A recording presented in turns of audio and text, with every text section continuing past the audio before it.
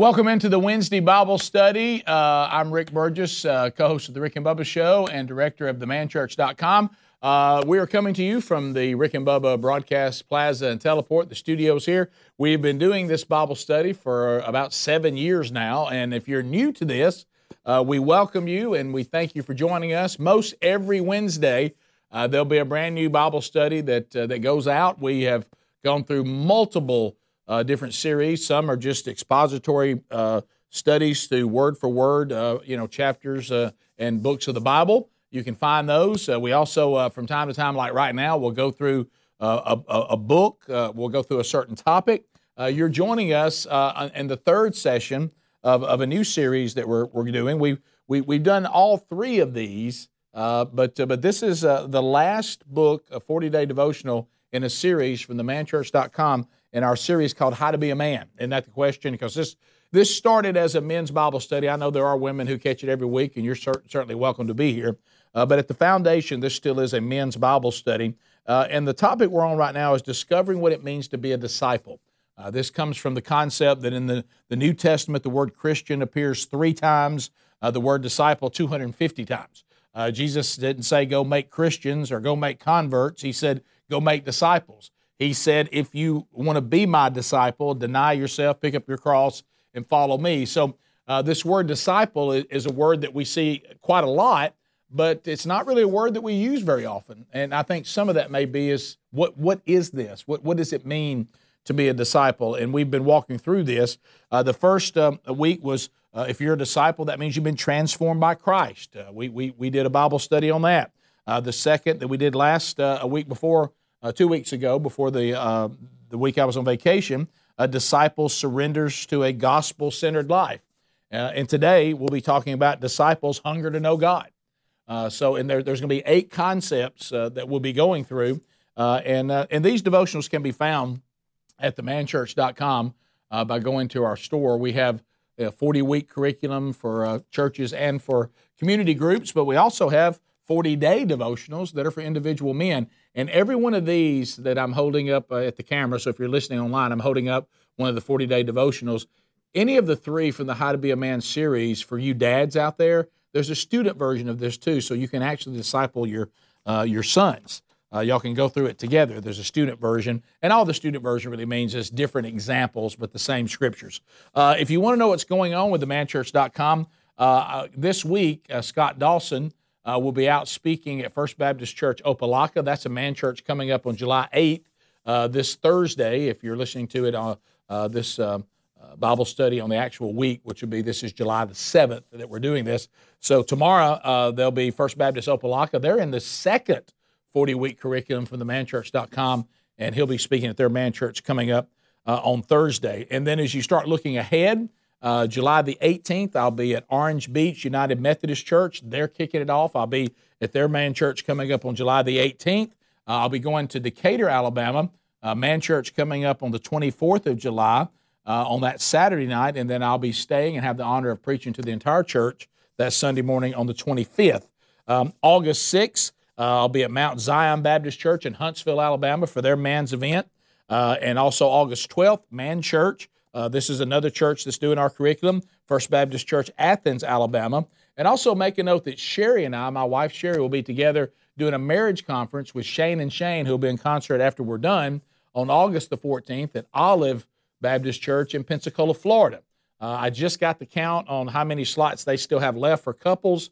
They have less than 100 slots left now before it'll be sold out. So if you and your husband or you and your wife want to come and join us, you'll have the weekend in Pensacola pretty much to yourself. Sherry and I will do 2 sessions on a Saturday afternoon, and then Saturday evening, Shane and Shane will be in concert, and your ticket includes that concert. So if you want to be with us or you want to participate with any of these things I just mentioned, go to rickandbubba.com under upcoming events, go to burgessministries.com under events, or go to themanchurch.com and look at events there if you only care about the man church services. So let's open up in a word of prayer and let's jump right in. Lord, thank you for today. Thank you for this opportunity to be together. We're excited about unpacking your word and taking on this call to be a disciple. And Lord, we do not take this lightly. Lord, we do want to say a couple of special prayer requests today here locally for men that actually have participated or currently participate in this Bible study in the room every Wednesday. I want to pray for Tommy Finley, who's been with us for the last couple of years. He just had a heart attack over the weekend, and I know they've put some stents in, and he's recovering well, but we want to say a special prayer for him. Also, Todd Geralds, who's a dear friend of mine from childhood, who has a big interview coming up today. Lord, I pray that if this is a door that you're opening for him, that you'll open that door.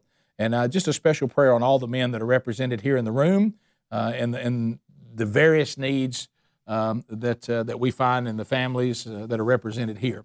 And Lord, I pray that you will be honored and glorified as we unpack your word. In the name of Jesus we pray, amen.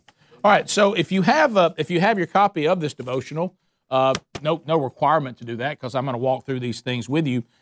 You can go into these daily devotionals here, and there's going to be things that the authors, we have 8 different authors in this particular one, and each author took on a different topic.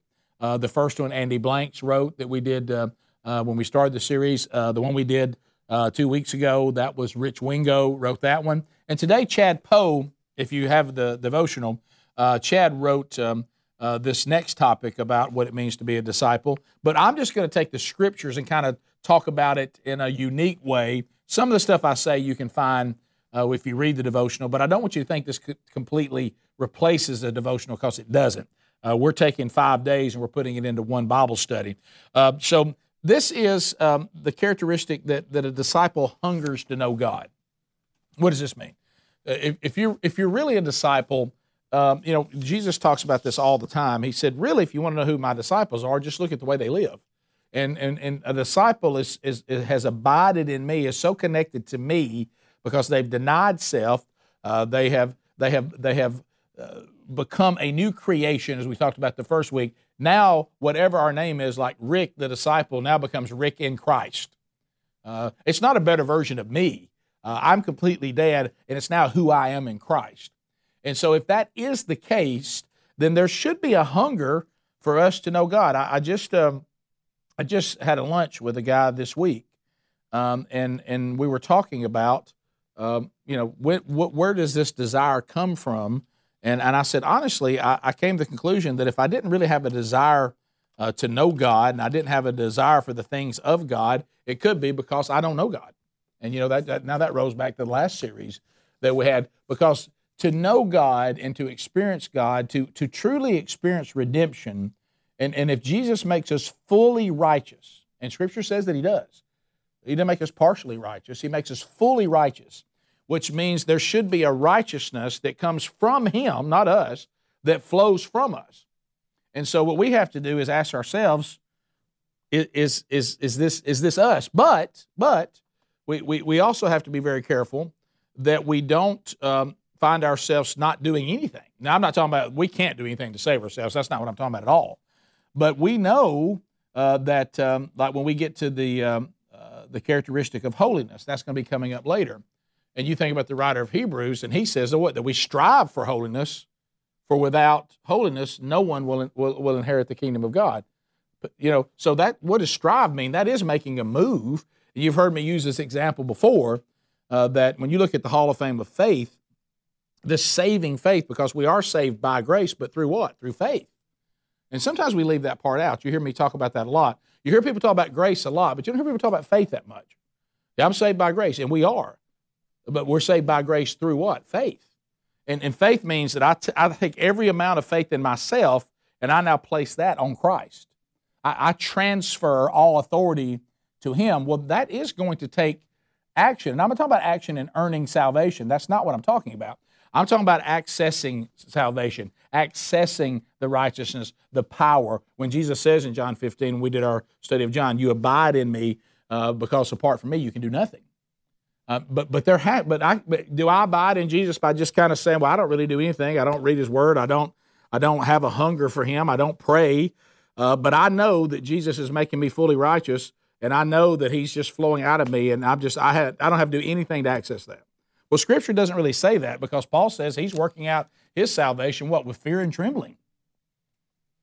And we'll see some of this today. So if you have your Bible or something with your Bible on it, turn to the book of Psalms and go to the Psalms, and let's go to Psalm 63. So what's one of the things does it mean to hunger to know God? Well, the psalmist is saying this very clearly, and this is a Psalm of David. In Psalm 63, if you look at verse 1, listen to this. This is what it sounds like to hunger to know God. David says, "O God, you are my God, earnestly." Underline that. "Earnestly I seek you." Well, if you don't have to do anything at all, and there's no action involved with anything that we're doing, what is he earnest about? Can he just sit there and this relationship with God be what it's supposed to be? Well, apparently not, because here is David saying, "Oh God, you are my God. Earnestly I seek you." That also is action. Remember James talking to the church in Jerusalem? When James looks out there and he sees sin out in the church body, he said, "There's things going on. I don't like how some of you are doing your business. You're still cheating people. I don't like how you treat your employees. I don't like how this is going. Some of you are not treating the poor the right way. You come into the church and you think you're important, and those that aren't important you don't have anything to do with." And he starts naming all this different sin that's going on. He even says, don't blame it on the devil. Most of this is just your own sinful desires. You're enticed by your own flesh. The devil's not involved in this. You're doing it. And he says what? In chapter 4, verse 7 and 8, "Therefore submit yourself then to God, resist the devil, and he'll flee from you. Come near to God, and he'll come near to you." Submit, resist, come near.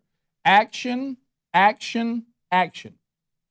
And so this is what David's saying. He said, "I seek you." And what did Jesus say? "Seek me and you'll find me." Did he say just sit there and you'll find me? He didn't.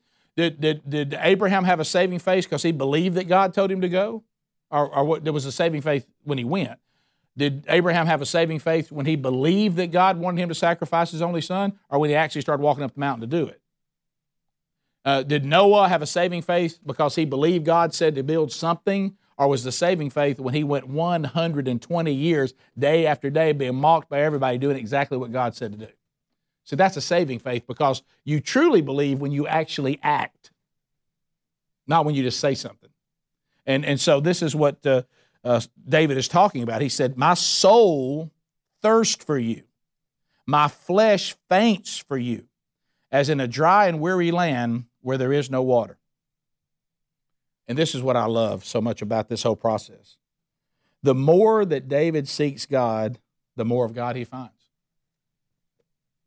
Just let that sit. The more that David seeks God, the more of God he finds. Because God doesn't hide from us. You've heard this saying all the time, "I feel like I'm distant from God." Well, you moved then.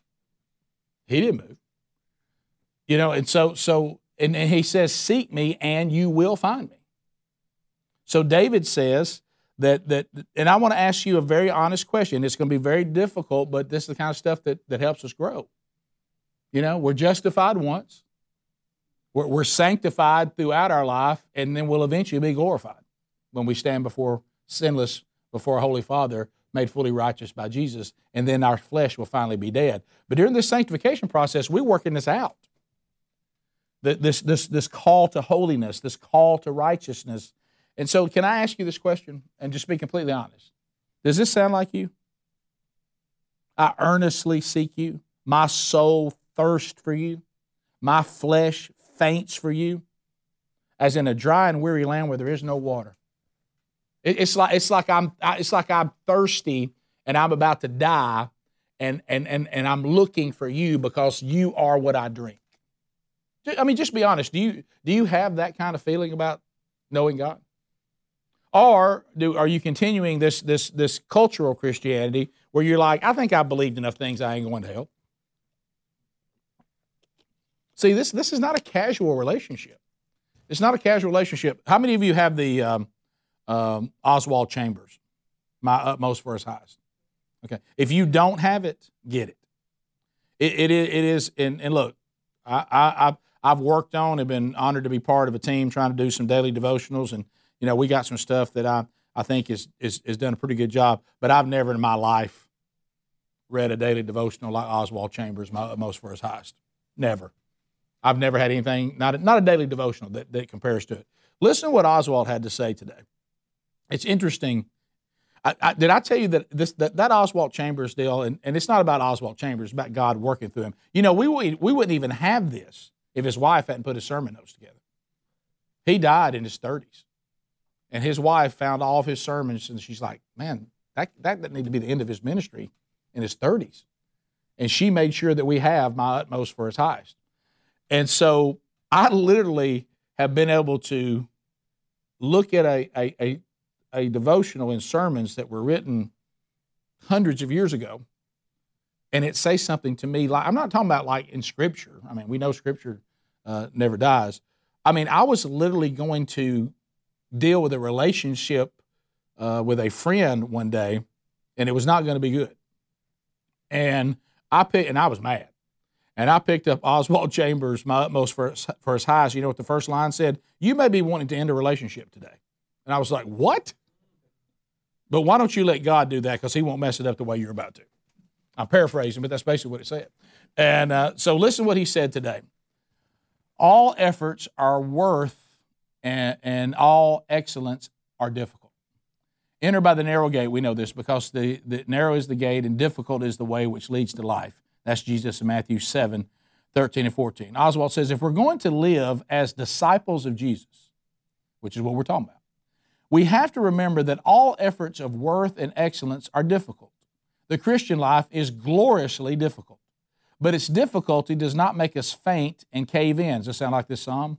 It stirs us up to overcome. Do we appreciate the miraculous salvation of Jesus Christ enough to be our utmost for his highest, our best for his glory? God saves people by his sovereign grace through the atonement of Jesus. So we're not arguing against that. And it is God who works in you both to will and to do for his good pleasure, Philippians 2:13. But, because Scripture also says this, we have to work it out. That salvation is in our everyday practical living, which is also Philippians 2:12. If we will only start on the basis of his redemption to do what he commands, then we will find that we can do it. If we fail, it's because we have not yet put into practice what God has placed within us. But a crisis, we've seen this, will reveal whether or not we have been putting it into practice. If we will obey the Spirit of God and practice in our physical life what God has placed within us by his Spirit, then when a crisis comes, we will find that our own nature, as well as the grace of God, will stand by us. Thank God that he does not give us, thank God that he does give us difficult things to do. His salvation is a joyous thing, but it is also something that requires, listen to this, bravery, courage, and holiness. It tests us for all we are worth. Jesus is bringing many sons to glory, Hebrews 2:12. And God will not shield us from the requirements of sonship. God's grace produces men and women with a strong family likeness to Jesus Christ, not pampered, spoiled weaklings. But we need to hear that more. It takes a tremendous amount of discipline to live the worthy and excellent life of a disciple of Jesus in the realities of life. And it is always necessary for us to make an effort to live a life of worth and excellence. Is that what we're talking about? This thing that somehow we have this mediocre life, that we don't really have to do anything, we just sit around and we believed enough and maybe it's all going to work out when we die. I say this to you every time I get a chance to get into a topic like this. Brothers and sisters who are watching this, if that's your theology, that's a very dangerous theology. It's very dangerous. Philippians 3:8-11. So one goal to be approved by God, but you can also have that goal and approach it incorrectly. We have to understand that it's in Jesus, and Jesus corrects us because the righteousness. If you take this attempt at righteousness and you get it out of whack, you say, well, my attempt at righteousness is going to be through the law. See, that's a mistake. Jesus fulfilled the law, and we need to realize that when we get in the new covenant of the New Testament, righteousness doesn't come through the way we can keep the law perfectly in our own power. Our righteousness comes completely through faith in Jesus because he's the one who makes us fully righteous. Listen what Paul says when he's in jail and he's writing to Philippi in chapter 3. This is Philippians 3, and this is verses 8 through 11. These are probably verses you've been very familiar with, but man, they're always good to go back. But whatever gain I had, I counted as a loss for the sake of Christ. That's verse 7. Indeed, I count everything a loss because of the surpassing worth of knowing Christ Jesus, my Lord. Remember, don't miss that part in Scripture, that this lordship and authority of Jesus. Remember, for his sake, Paul says, I have suffered the loss of all things, and I count them as rubbish.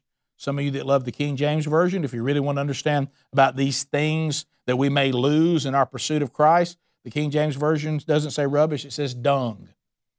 A big old pile of animal dung. In order that I have gained Christ and be found in him, listen, this is the key, not having a righteousness of my own that comes from the law, but that which comes through faith in Christ. The righteousness from God that depends on faith, that I may know him in the power of his resurrection, and I may share in his sufferings. Well, there's a lot of churches that you can't draw a big crowd with that line, can you? Share in his sufferings, becoming like him in his death. And listen to 11. Here comes that tenacity. That by any means possible, I may attain the resurrection from the dead. By any means possible. Hey, Lord, do whatever you got to do, put me in whatever situation you got to put me in to get me right with you. And see, if you start looking at life that way, you know, the things that we do, even the great times, when when you're thinking, what are you teaching me in this? And the difficult times, what are you teaching me in this? What's happening here to draw me closer to you? And you know, it's one of the things that my wife said, and I thought she said, you know, when you're facing the difficulties of life, and here's Paul in jail, he doesn't know if he's going to survive this. And this is where he starts telling us that to live as Christ, to die as gain. Because he says, I finally found myself. If you ever know that's the secret to life, that's it, by the way. If you ever get to the point where you truly live your life as a disciple of Christ, hungering to be in the presence of the Lord, hungering for God, and you say, so the worst thing anything can do to me is kill me, or the worst thing sickness can do to me is kill me, the worst thing that can happen to me today is that I die? Oh, so that puts me in the presence of the Lord? Why do some of you live so fearful? If you're living in sync and abiding in Jesus Christ, what are you afraid of? I mean, that's where if you want to know what the key to life is, that's it. That no matter what happens to me today, I'm going to be fine because of Jesus. And but be careful. Because, you know, even in Acts 9, we see this correction coming, because what happens in Acts 9? Everybody knows what happened in Acts 9? Remember our study of Acts? Who encounters Jesus in Acts 9? The very man writing this right now. And what did he think that day? I'm as righteous as you can be. What does he say? He said, I'm a Jew among Jews. I keep the law completely. I'm persecuting this church that is coming against what I think is the one and only living God. I don't believe this Messiah thing. I don't believe this new church. I'm after this church. And he, in his mind, said, I am righteous, until he met Jesus. So he had a righteous view, but it was wrong. It was coming from the wrong place. He thought that righteousness would be achieved through the law, not through faith in Jesus, who's the only one who ever got the law perfect. Does that make sense? And you see his change of attitude, and the thing that you got to love, especially the men that are watching this, or the men in this room, because I know how we are, these personalities that we have, Paul's personality didn't change. It's just this skill set that he got from Jesus that he used to persecute the church. He encountered Jesus. Jesus broke him down. Jesus blinded him and told Ananias, go tell him all that he's got to suffer for me. And he took that same tenacity, because, hey, Paul was good at persecuting the church. So much so that Ananias said, what? I don't want to go see this guy. You do know he's jailing us, he's killing us. And you know what? But he said, no, he's going to work for us now. So here is Paul with that same tenacity persecuting the church, now advancing the church. Isn't that great? I mean, that's what Jesus can do for you if you don't believe that. So we desperately want to be desperate for God, to hunger for God, and we want to think to ourselves, if you hunger for God, it means nothing else quite satisfies. You realize that Paul, which you health, wealth, and prosperity people that may be scanning by here, I keep waiting on y'all to tell me what Paul keeps doing wrong. Because, man, he gets in all kinds of trouble. He has all kinds of suffering. He can't stay out of jail. He keeps getting beat up. Eventually they cut his head off. And so, and he's saying that he's going to receive the crown of righteousness right before he gets his head cut off. So he's not saying, I guess I messed up because I didn't have health, wealth, and prosperity. He couldn't even claim the thorn in his flesh to leave. So what's he doing wrong? Nothing. He's getting prepared for heaven. He's getting refined. He's getting strengthened. He's getting totally dependent on Jesus, because there's a lot of Pauls out there that we've been pretty dependent on ourselves and not dependent enough on Jesus. So you know what God will do to us? And he's done it to me, and he's still doing it. He'll wad you up and make you dependent on him where you ain't got nowhere else to go. He loves you enough to do that. And if you see it that way, you'll embrace it. And that's what Paul's doing here. Whatever happens to me, I'm good, because whatever I've lost, I've gained Christ. I got the better end of that deal. And my question is to you and me, because this includes me, do we really believe that? And I know we can say that because it sounds cool to say it. I'm saying it with all this conviction. But can we really say that if everything we have, our comfort, our money, our things, were taken from us, and we're sitting in jail with nothing, that we would say that we were still fine because we still had Jesus? Are you really honestly saying, I want Jesus, but I want all this too?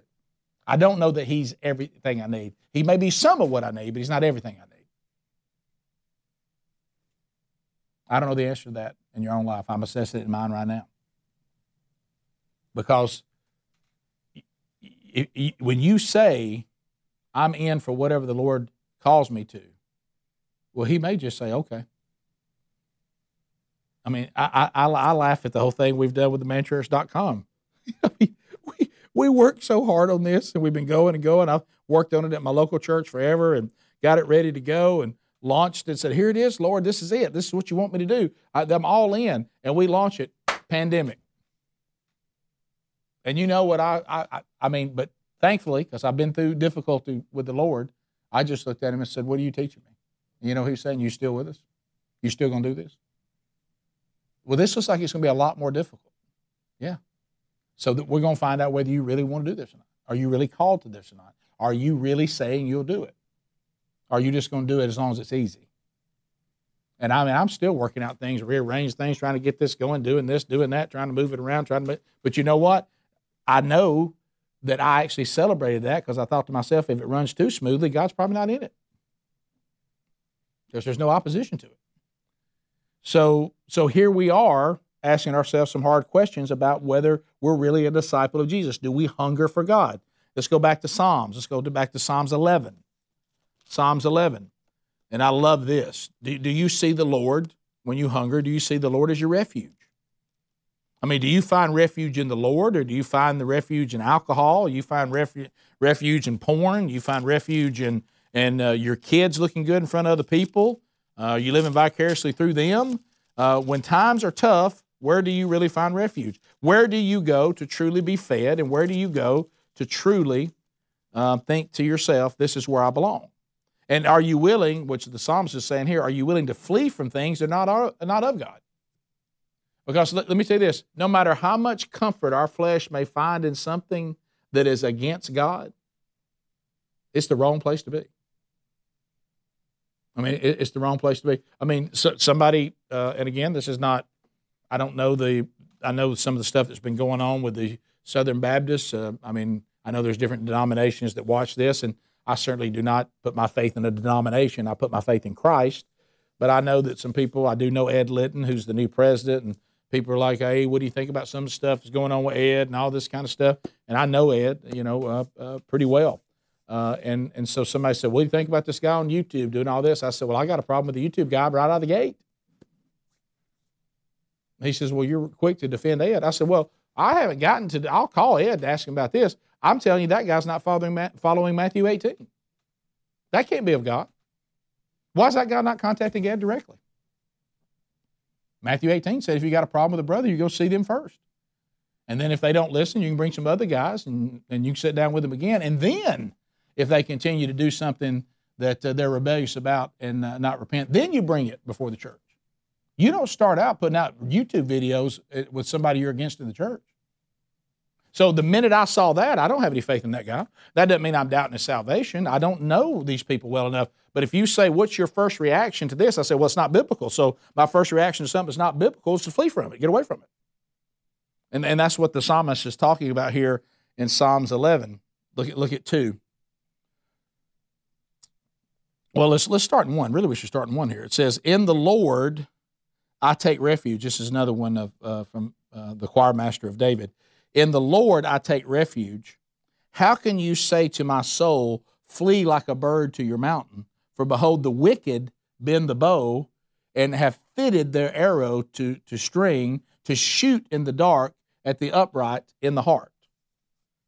So when you think about the Lord being your refuge, he is saying that we flee from any bad influences because he says, Lord, I take refuge in you. And how can you say to my soul, flee like a bird to the mountain? I mean, why? Because you're telling me that the wicked have bent their bow toward me. They fitted their arrow to shoot me and to shoot in the dark to try to hit me. And you're telling me I need to go away from that. But look at verse 5. Because I know when it says, if the foundations are destroyed, what can the righteous do? The Lord is in his holy temple. The Lord's throne is in heaven. His eyes see, his eyelids test the children of man. Look at this. The Lord tests the righteous, but his soul hates the wicked and the one who loves violence. Well, I don't hear that all the time, do you? I hear that God loves everybody. Have you ever heard anybody, we went through this in our study of knowing God. We're all children of God. No, we're not. We're all created by God, but only the redeemed are children of God. And does everybody have access? Does he say those of you that are redeemed have access to my love? Yes. But here's the psalmist saying clearly that God tests the righteous, but his soul hates the wicked and the one who loves violence, which means what? We're supposed to as well. He says, I'm testing you to see if you're really righteous. If I'm righteous and I take refuge in the Lord, guess what I hate? Anything that opposes him in my own life or in the life of others. Now, that doesn't mean that I don't try to reach out to them. It doesn't mean that I give up on them or that I wish them damnation. But I'll tell you what it does mean. I hear this all the time. Well, you know, Jesus hung out with sinners and did what? Called them to repentance. And says, hey, there's a shot for you not to die in this sin. I'm willing to forgive you if you repent. He didn't go in there and say, hey, this is all great. Let's just keep on going like we're going. Well, Rick, Jesus meets you wherever you are. Yeah, but he don't leave you there. Because if he leaves you there, you're going to die and go to hell. It's one thing to go in to rescue, and it's another one to go in and stay. And if we have a hunger for God and the Lord is our refuge, then the bar's not. The porn's not. The nasty songs not. These horrible people that live in rebellion, they aren't. You know, it's one thing to say this is a ministry, this is a ministry field, but it's another thing to say this is my gang. This is who I hang with. Because let me tell you something. You put yourself in those situations and become a sin daredevil, you're going to lose. I promise you that. Keep feeding that flesh and stop feeding the spirit and see how your life starts looking.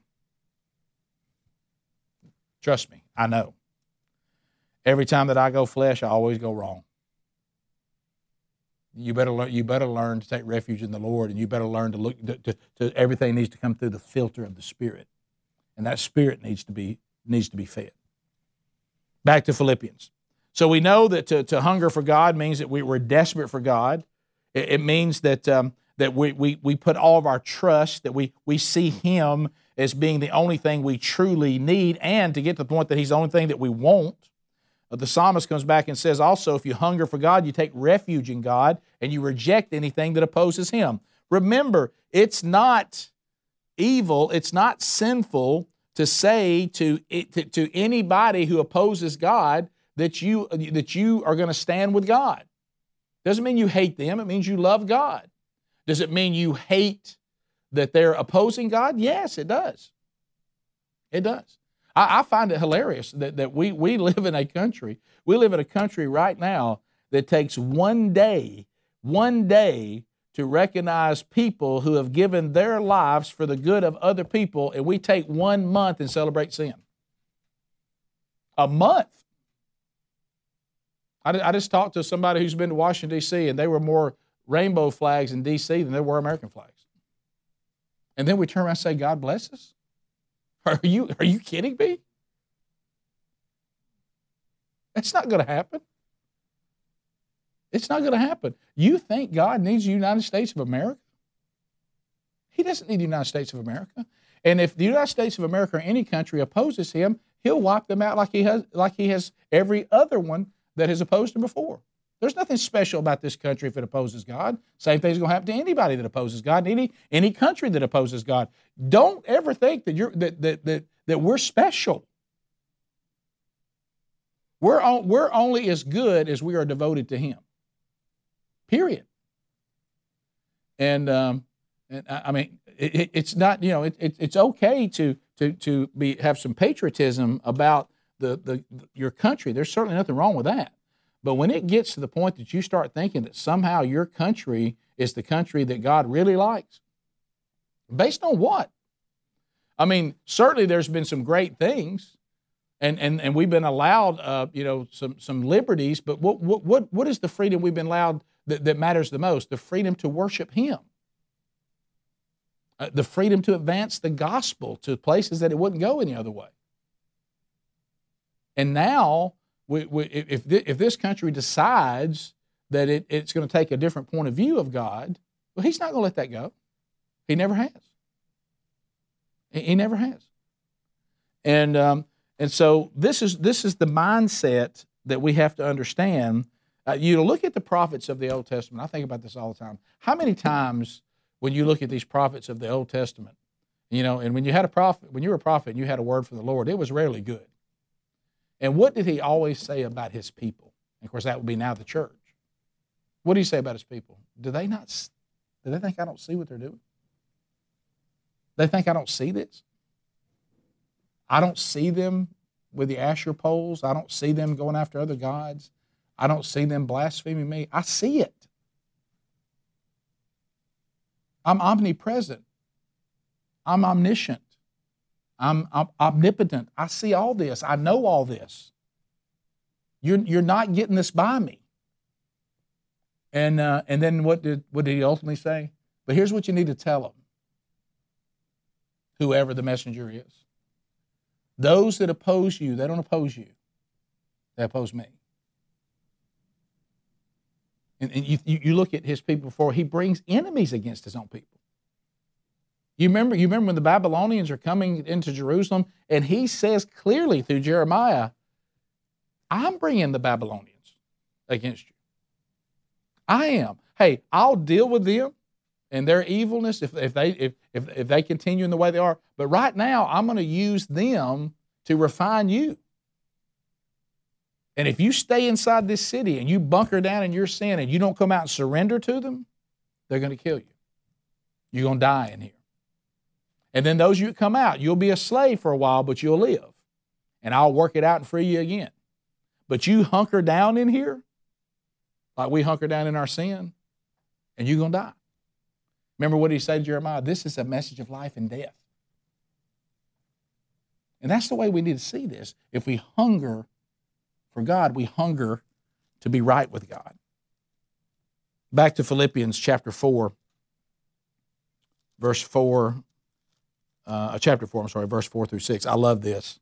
Kind of the point that Chad Poe makes here on day 4 with Philippians 4, 6, and 7 in the devotional is that God's peace outlasts my understanding. Isn't that a good line? Isn't that great? God's peace outlasts my understanding.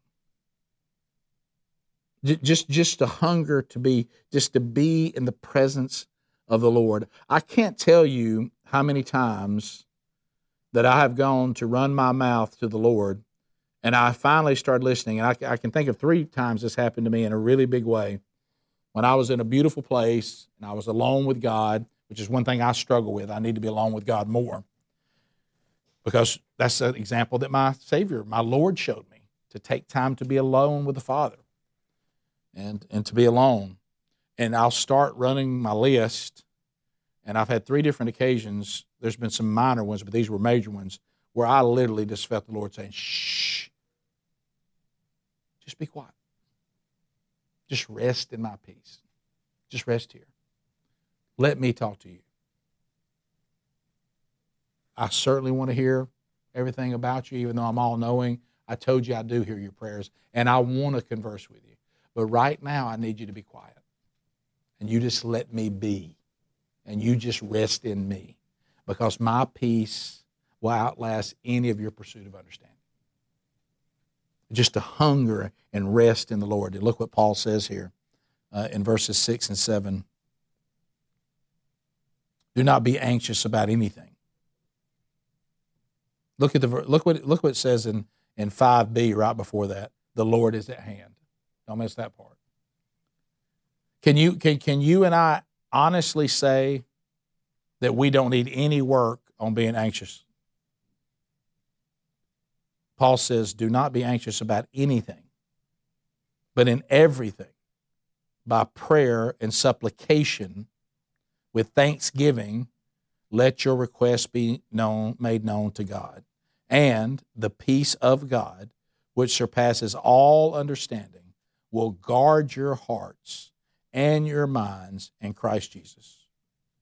So let me ask you, as I'm asking myself today, could the real reason be that you're so anxious and so fearful and so fretful?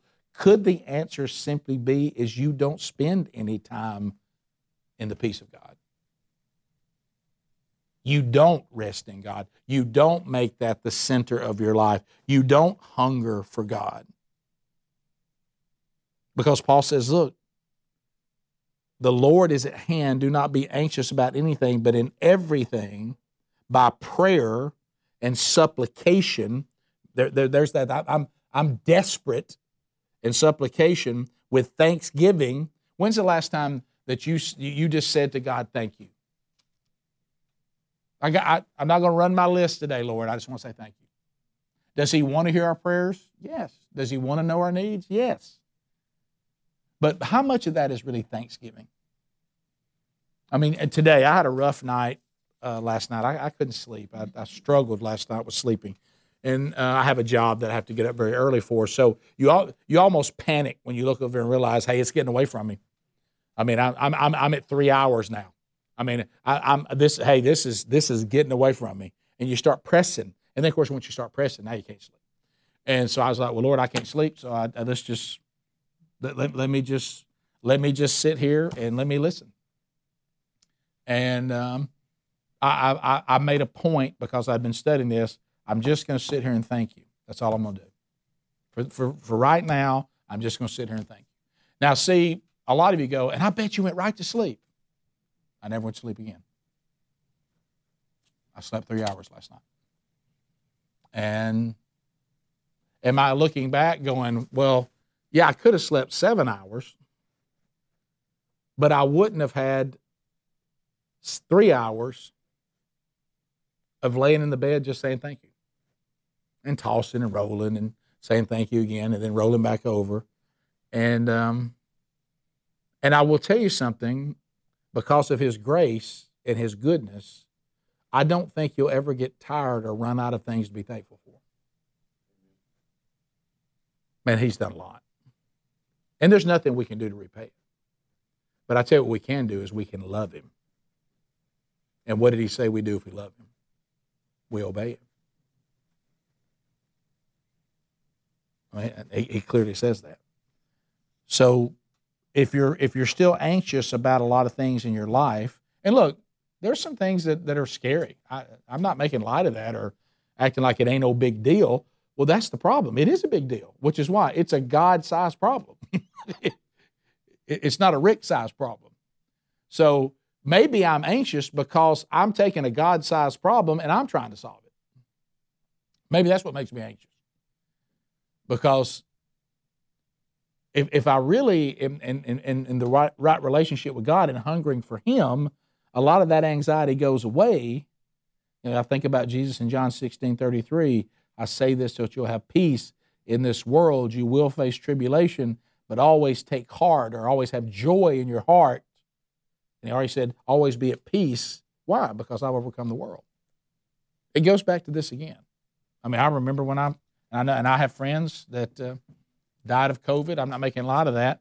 But I can remember when I got it, I thought, well, I don't know how this is going to go. Some people have a real hard time with it. Some people don't. And this was still that time where they hadn't developed all the treatments yet. So you could get yourself in a bind pretty quick. But you know what? When I was just about to get anxious about it, I thought to myself, well, if it kills me, I'm just going to be with him. And if it doesn't, it means there's still work he desires for me to do and will empower me to do. And once you kind of get there, what are you going to do to me? And some people I know survived it, and some people I know didn't. But I promise you, the ones that were with the Lord that didn't survive it, they don't feel like they've missed anything. I promise you that. Now, if you're not right with the Lord, you got problems. You got something to figure. You got a lot to figure.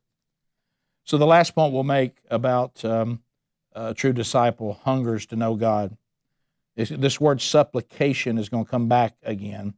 And remember, supplication, don't forget that, it just means to humbly beg and plead. It's not passive. Supplication, we're humble, but we're begging and we're pleading.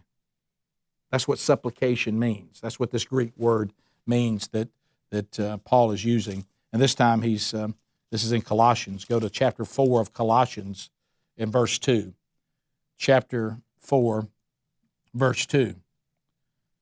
And I remember a cool moment with one of my sons that just happened. And he's got this man in his life now at his new job, which I'm so thankful for, who has become a man that's joined me in discipling my son, which I love. And he came back to me one day and he said, "Man, this guy's a man of God." And I said, "Well, that's great." I said, "Well, what triggered that?" He said, "I just had to ride to Atlanta and back with him for something I had to go shoot and edit, and he was with me. My son works at a church." And he said, "I would be in traffic and I would just look over and he'd be praying." He said, I mean, I would look over, if there was ever a time that there was no conversation, I'd look over and he'd be praying. He'd be praying about us trying to get to where we were on time, or he'd be praying about a wreck he saw on the side of the road. And he goes, "This guy is continually praying." And of course, my first thought was, well, that's kind of weird. And then I thought, oh, you mean like the Bible says? Because here's what Paul says: continue steadfastly in prayer. Now, that doesn't mean that we get on our face and we pray for, 12, 15 hours a day. But I've learned in my life, you know what it does mean? You just always, you don't ever leave God.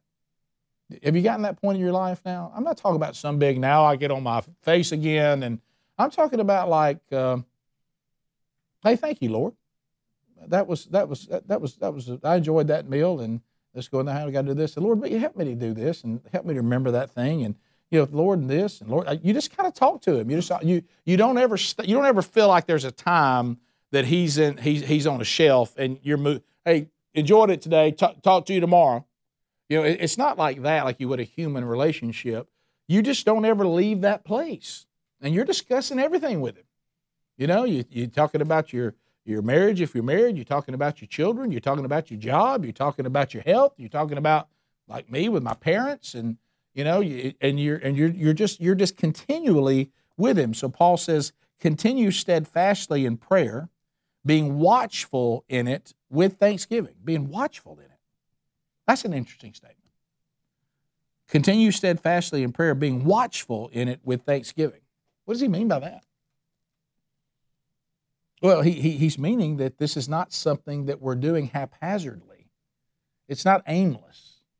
And he says what? Be watchful in it with thanksgiving. We're thankful for the Lord, and we're looking for Him to respond.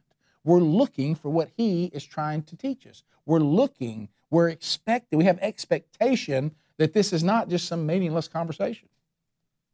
And then he says in 3, at the same time, pray also for us, talking about for, Paul and his ministry, that God may open to us a door for the word to declare the mystery of Christ, on account of which I am in prison, that I may make it clear which is how I ought to speak. So here he is saying to us, and Paul is saying to us, think about it, this is the Apostle Paul, and he's saying, hey, will y'all pray that I have an opportunity to present the gospel correctly? Will you pray that when I speak about our Lord and Savior that I speak correctly, that I get it right? Make sure that I don't speak in a way about this, about our Lord, that in a way I shouldn't speak. And, he shows us God wants to hear from us. He wants to shape what he hears. I love that. And that he never is exhausted with us. Don't forget Isaiah 40. Isaiah tells us God does not grow weary in any of the ways human beings do. You ever thought about that? You ever been tired? God's not tired. And now when Jesus took on human flesh, he got tired. And he experienced what it was like for us to be tired. So now that he's back in his proper place, how about you serve a Lord and a Savior that knows what it's like to be tired? But he's not tired anymore. And God doesn't get weary like we do. God not only wants to give his children gifts, he's choosing to hear from us, and that also is one of the gifts that he allows. And it says in his word that our prayer is the best way for us to interact with him. Do you hunger to interact with God? Do you find yourself too many times going on with something and never even checking with him about it? Man, I still do that too much. I don't do it as much as I used to, but I still do it too much. Why in the world am I going into anything without running it through him? Anything. I know people that, every little thing that is going on in their life, there's nothing that they take lightly in what they should and shouldn't be doing, buying. There's so many times I was like, well, that's not something, why are we thinking about that? Well, God says I'm interested in all of it. So I don't tire the way you do. Don't ever think, you ever thought this, God don't want to hear from me on this again. And I had this hit me the other day. I was like, I pray the same thing for some of my children every day, and I'm thinking to myself, I literally thought that this morning because I was thinking about this lesson. You already know this. Am I wasting your time? And all I could think about was what time? He doesn't answer the time. He's above time. And I'm working it out. And you know what? You ever seen that? You ever had that even happen with your own children? They're really not asking you for something. They're trying to figure it out. They're just saying it out loud to you. I'll never get tired of that. Do you? You know what I say? I'm here if you need my help. Yeah. You want me to chime in here, or you just want somebody to bounce this off of? And think about that. This is the beginning and the end. And he says to us, his disciples, I desire to speak with you. This doesn't get old to me. And I don't know that I know that my prayer life many times, I don't know that I stay there like I should. I need to remember that. In this word in our English language that is supplication, I love to humbly beg and plead. So, do you think on this third thing that we find in our lives that would indicate that we're a disciple, do you look at your life and say that you hunger for God? Do you hunger to know God? Are you satisfied with all you know about God? Or is there a hunger and a burn that says, reveal yourself to me in your time. I want to know everything about you. And there's nothing in this world that draws me quite like you do. And for those of you that maybe haven't gotten there, or maybe you're like me, you're in the process of getting there, and of course some of you have already further down the road on that, whatever that category you're in, let me just save you trouble if you haven't made that decision yet. Don't you think you've tried the things of this world enough? How many more times are they going to leave you unfulfilled? How many more times are they going to make a mess till you start thinking to yourself, all of this is nothing compared to what it's like to hunger to know God? Spend time on something that really matters. And the disciples, this is something for us that should come naturally. It should be a yearn for us. Let's pray. Lord, thank you for today. And we do hunger to know you. We do hunger to be with you. Forgive us for when we are distant, because we know that you are not. Even in those times that when we're not even sure that we can even sense that you're with us, that you are. And you are just one prayer away. And may this be something that we place at the center of our life, and everything flows through you. Thank you, Lord, for the grace and mercy that you've afforded us. Thank you for doing for us that we could not do for ourselves. Lord Jesus, thank you for making us fully righteous. And may your righteousness be evident in our lives. And if it's not, may we not be too proud to ask a difficult question. Do I really know you? Because to know you is to love you. To love you is to seek you. To seek you is to find you. To find you is to fall in love with you to even a larger degree. And then to truly love you is to obey you. And we lay this down at your feet. In your holy name we pray. Amen. Thanks for being with us. We'll talk to you next week, Lord willing.